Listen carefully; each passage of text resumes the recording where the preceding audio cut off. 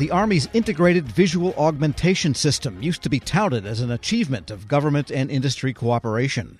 Now the Army is trying to temper expectations for the futuristic goggles some soldiers may wear someday. Federal News Network's Scott Maucione joins me with the latest, and sounds like there's problems with this program. Scott, tell us again what IVAS is and how it all works. Yeah, it's a pretty interesting program to begin with. If you imagine or have seen any of the Iron Man movies, it's kind of like that, when you can look through these goggles and your commander or anyone can really send in data that you may need. So you could see maybe a picture and information of someone you might be looking for. You could see a map. You can see an augmented reality in front of you, so you could do training. It's really something that could be a huge asset for the Army and for really anyone in warfighting to be able to get tons of different data right into the field where they are. All right. So what is the Army saying about it now? What's changed here? Yeah, so we heard from Christine Wormuth, who is the Army secretary, yesterday. And what she said was that really IVAS, what we should expect is that it'll be something like the 80s cell phones. So she said, remember early satellite phones from the 80s when people had in their car, they were clunky, they were big, and they were, just something that really only the top few had. And they didn't work that well. So now we have iPhones. It just took some time to get there. So what she's saying is that the first iteration of IVAS may not be as streamlined as they were hoping, but it will be an alpha version, and they need to start there. And from then, we'll just start working on those iterations, working it until it's something new and something better. But at the time, we were hearing that IVAS would come out and be a revolutionary technology, something like Iron Man. Now it's kind of sounding like it's going to be something like, an 80s arcade football game, and we're going to have to wait till we get to Madden.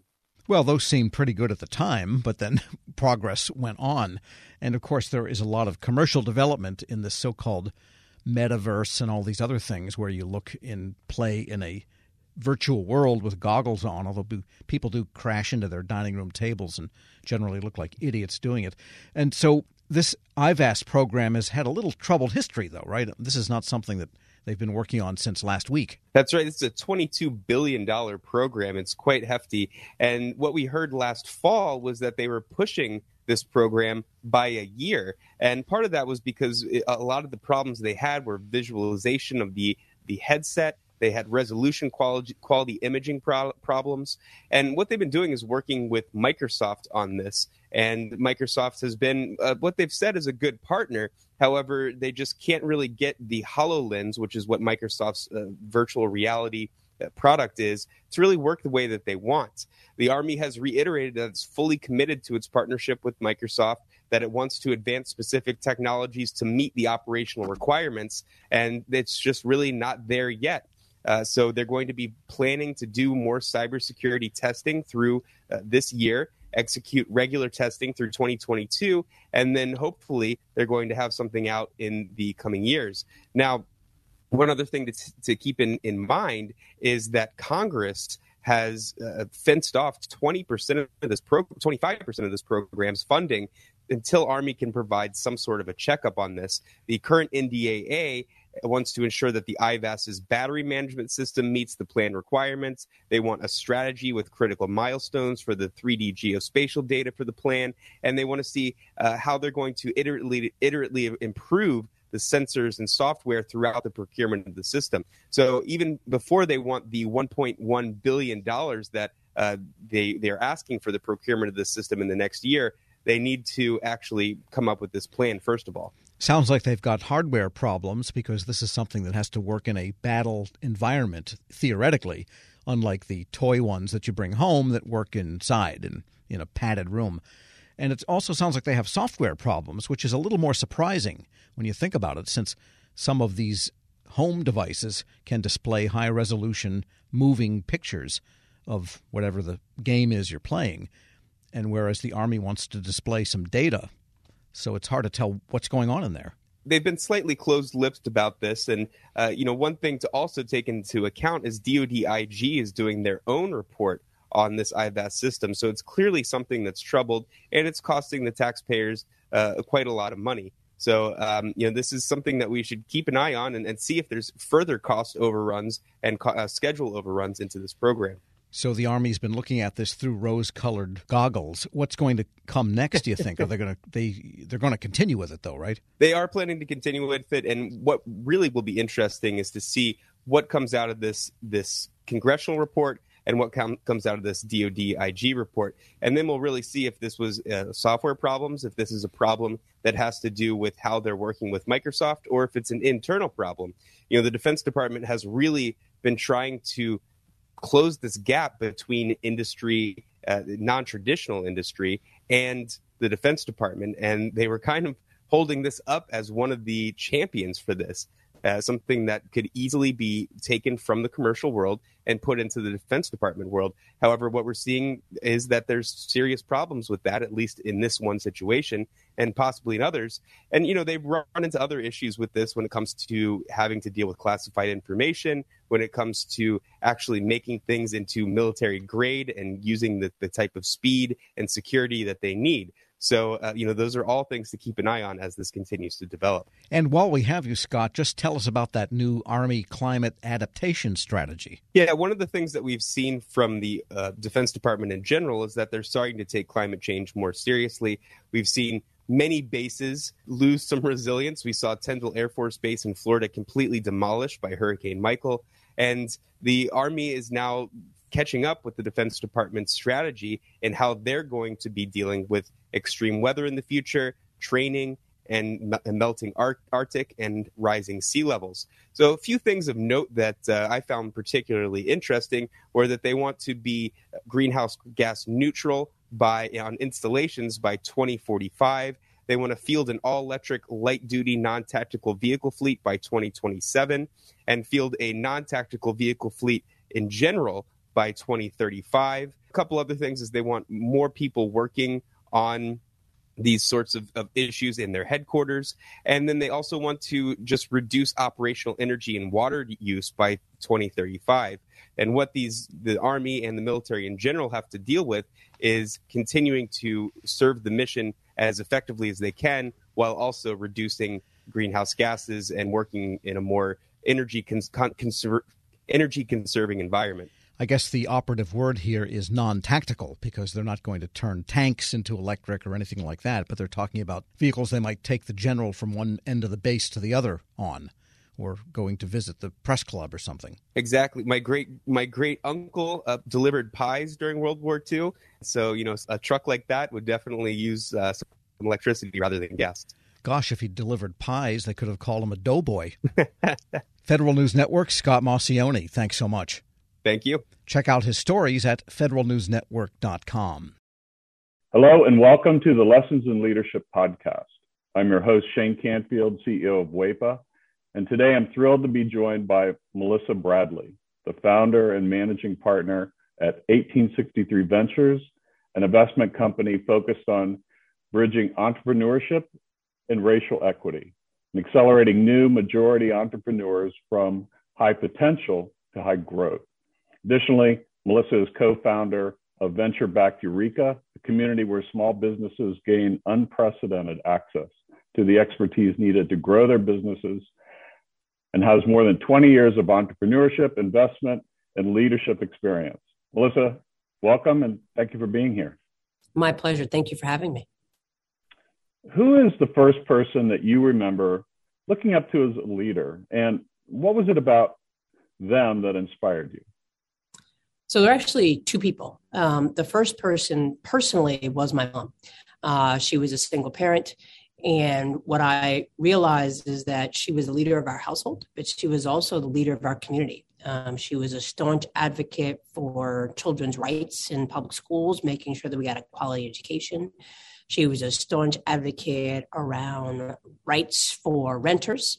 We were not in a financial position that we actually ever owned a home, but she made sure that people who lived in various types of housing we were in regular housing, the people who were in regular housing, public housing, she made sure that their rights were advocated for, and really just always kind of looked out for, I'll use air quotes, the little guy, although we were the little guy. And then I would say she was a huge advocate of older folks.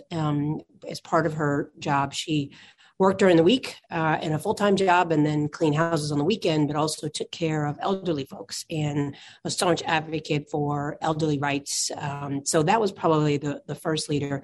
And then I would say the second leader that really came about professionally was a woman named Crystal Gaskins, who actually ran a headhunting temporary firm that I ended up spending about a year at. I quickly realized that was not my calling. But in a world where you are constantly managing the powers that be that want to hire all these people and move people around, and the folks who are sometimes in vulnerable positions and obviously seeking a job, she would always manage to treat everyone with the ultimate respect. And part of the business was actually managing hotels and getting service workers to show up. And that's a tough job, right? To try to motivate people who barely are getting paid enough under not great conditions. And so she taught me three things. She taught me how to be a motivator, and that recognizing leadership is not mandating, but motivating. She taught me that leadership is not just reporting up, but also reflecting and supporting those who may be underneath you from a hierarchical structure. And she also taught me that leadership was not about money, but it was about producing positive outcomes for whoever your customers were. And if you did that, then obviously the money would come. How would you describe your leadership style, and how has that developed over the years? I would describe it #work in progress. It has evolved over the years, I think, two ways. One, the more people I've been exposed to in leadership positions have certainly helped me pivot and make adjustments.